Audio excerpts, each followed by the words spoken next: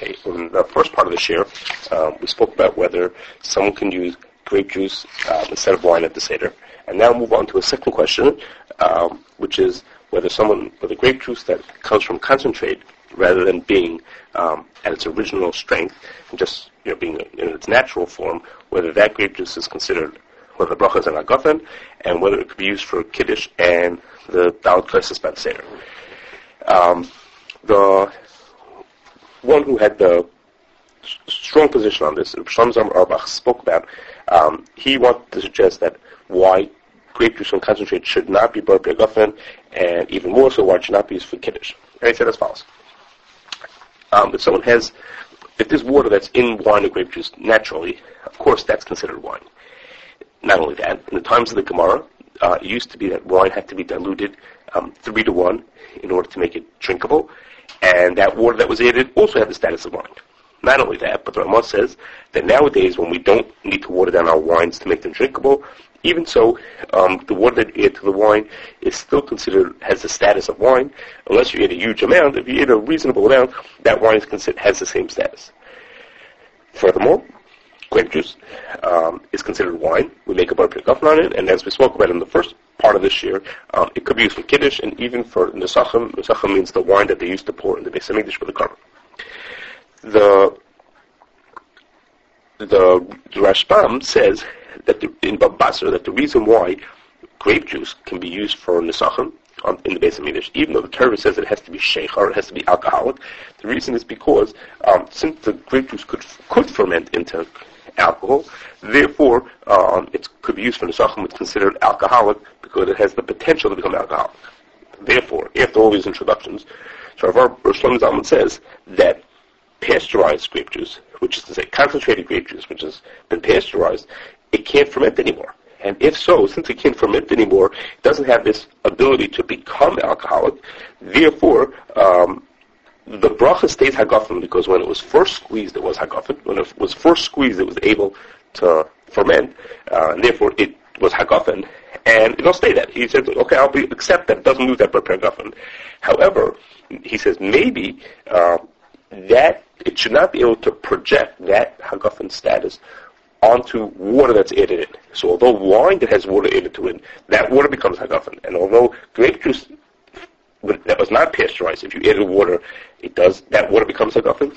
Maybe in this case, since this grape juice is not able to ferment, it's not able to become hagafen. Now, Shlomo Zalman uses the words maybe and possibly. He says, he tachin shehu, like this, on the Hechatesa, he says, how do we know? We need a proof.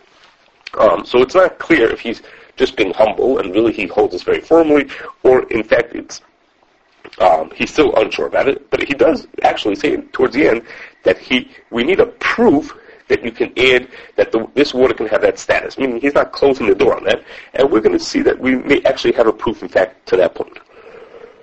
Now, so Shlomo Zalman says, okay, so now the next point is we now have a beverage, which is when you reconstitute grape juice, you have 1 part concentrate and 4 parts water.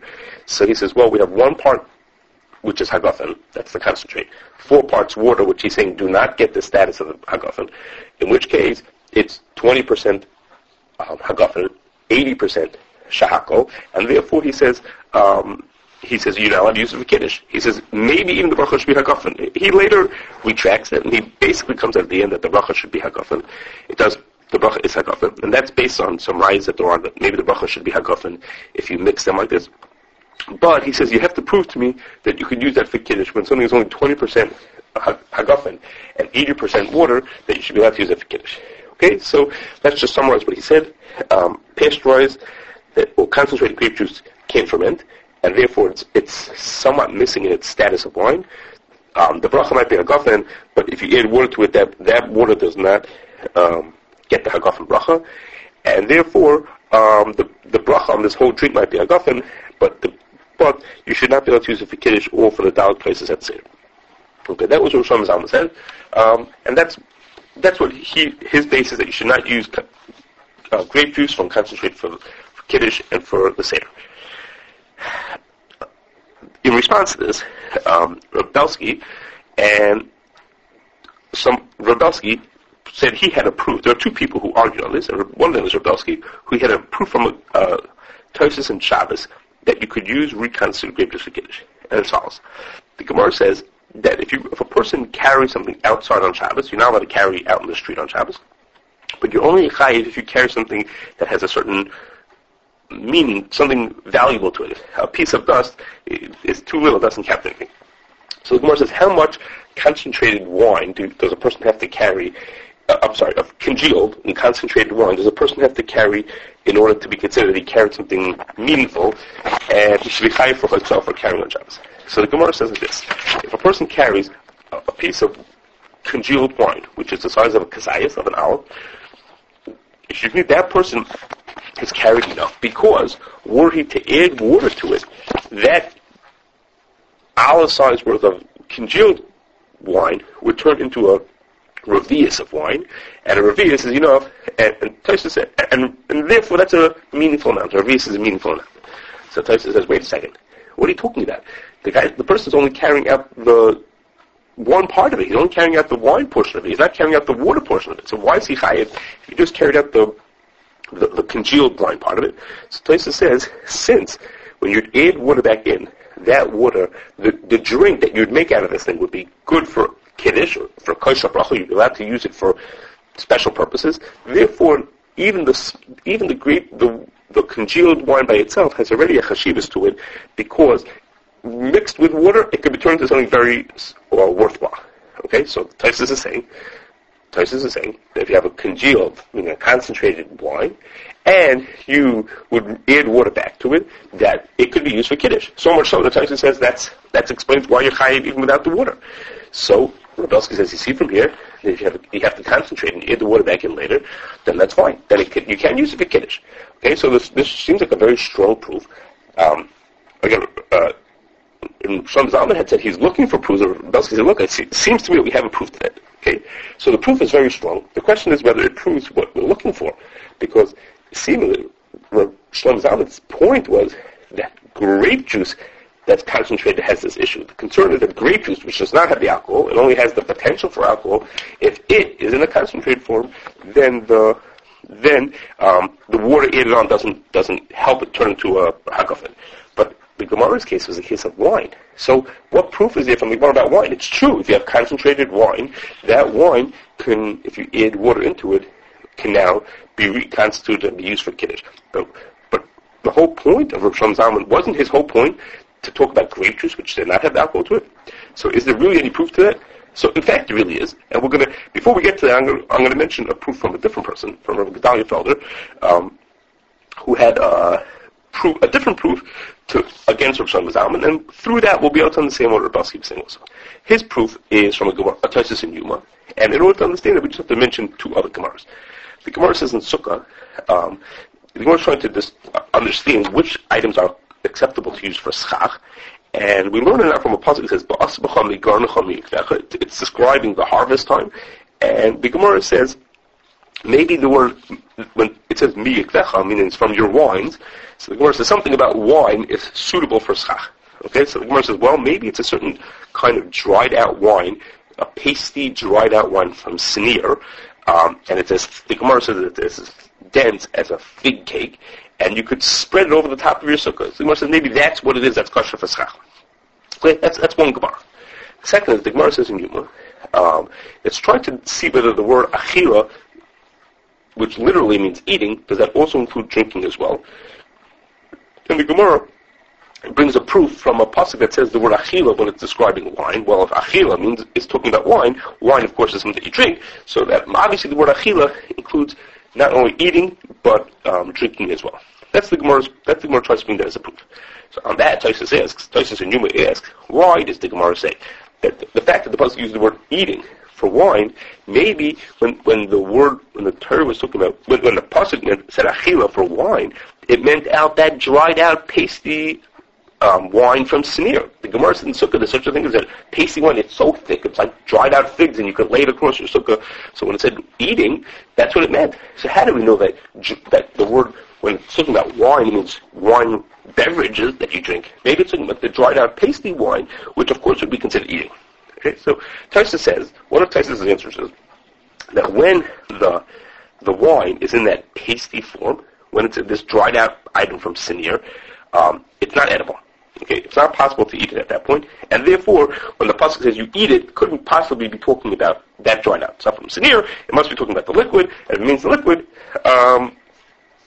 Therefore, if it's a liquid, I'm going to just finish off the point. If it's the liquid, then it has a proof that the word achila means drinking also. But Tosfos says the only way you could eat that dried out pasty item from Sinir, the only way you could drink that is if you mix it with water, and then if you mix it with water, then it turns back into a beverage, and then it becomes edible again.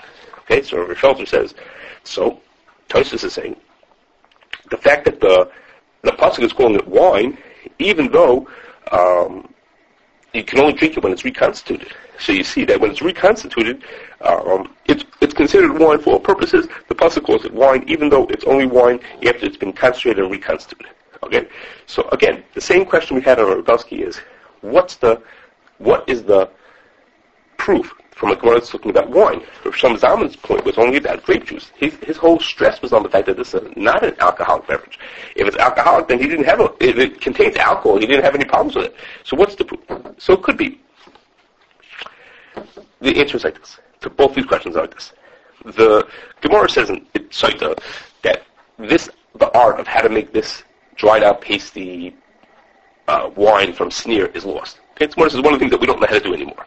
Okay, so we don't know what it is, but we would assume that the assumption is, I believe that it's reasonable to say that anything that would dry out the moisture to make wine into so pasty to the point that it could be spread out like dried figs, something that would be so dried out would have lost that, whatever that process was, seemingly, would have caused it to lose all of its alcohol as well, and therefore, even though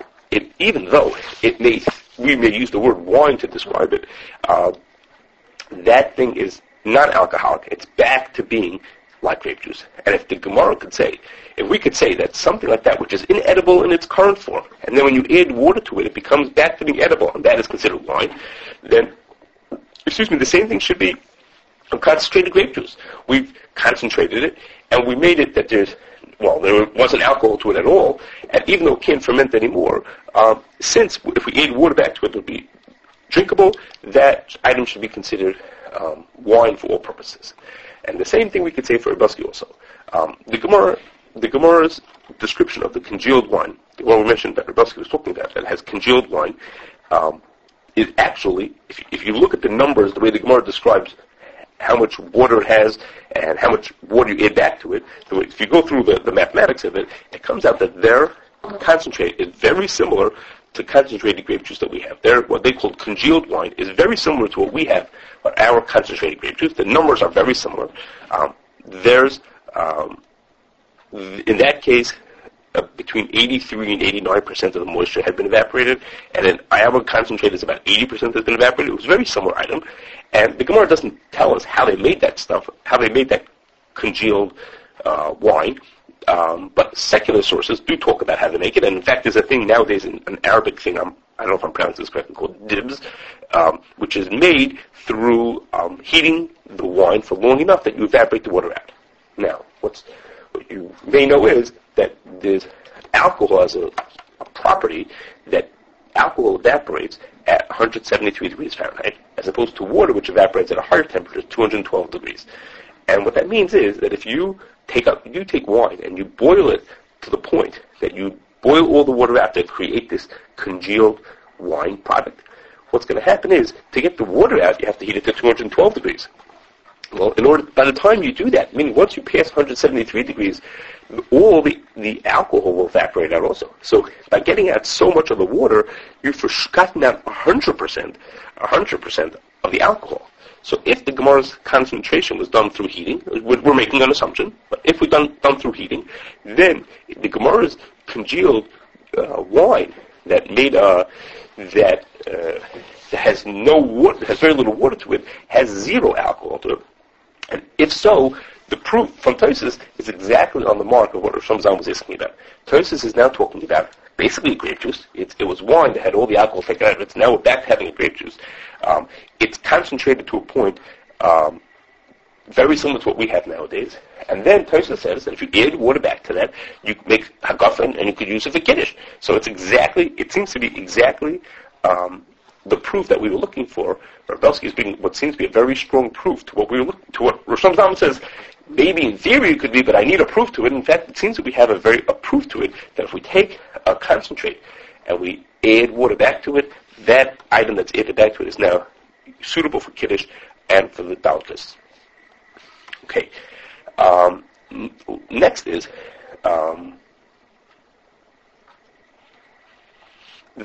Tosfos Rosh Zalman asked, he said, well, if the grape juice was inedible for a time, while it was in concentrate, it wasn't really usable, maybe it's now impossible for it to be used for kiddush anymore. And again, we have our same proof, because here the Gemara is looking at something that's very similar, it's concentrated to a similar point, and seemingly it's also not, it would be as inedible as our concentrate is, and yet the Gemara is saying that is good for kiddush. Okay, so to sum that up, we were holding at this point is that Shlomo Zalman said that if the concentrated grape juice may not be able to project its status onto the water that's added into it, and that therefore it should not be good for kiddush and dalit kosses and for hagafen.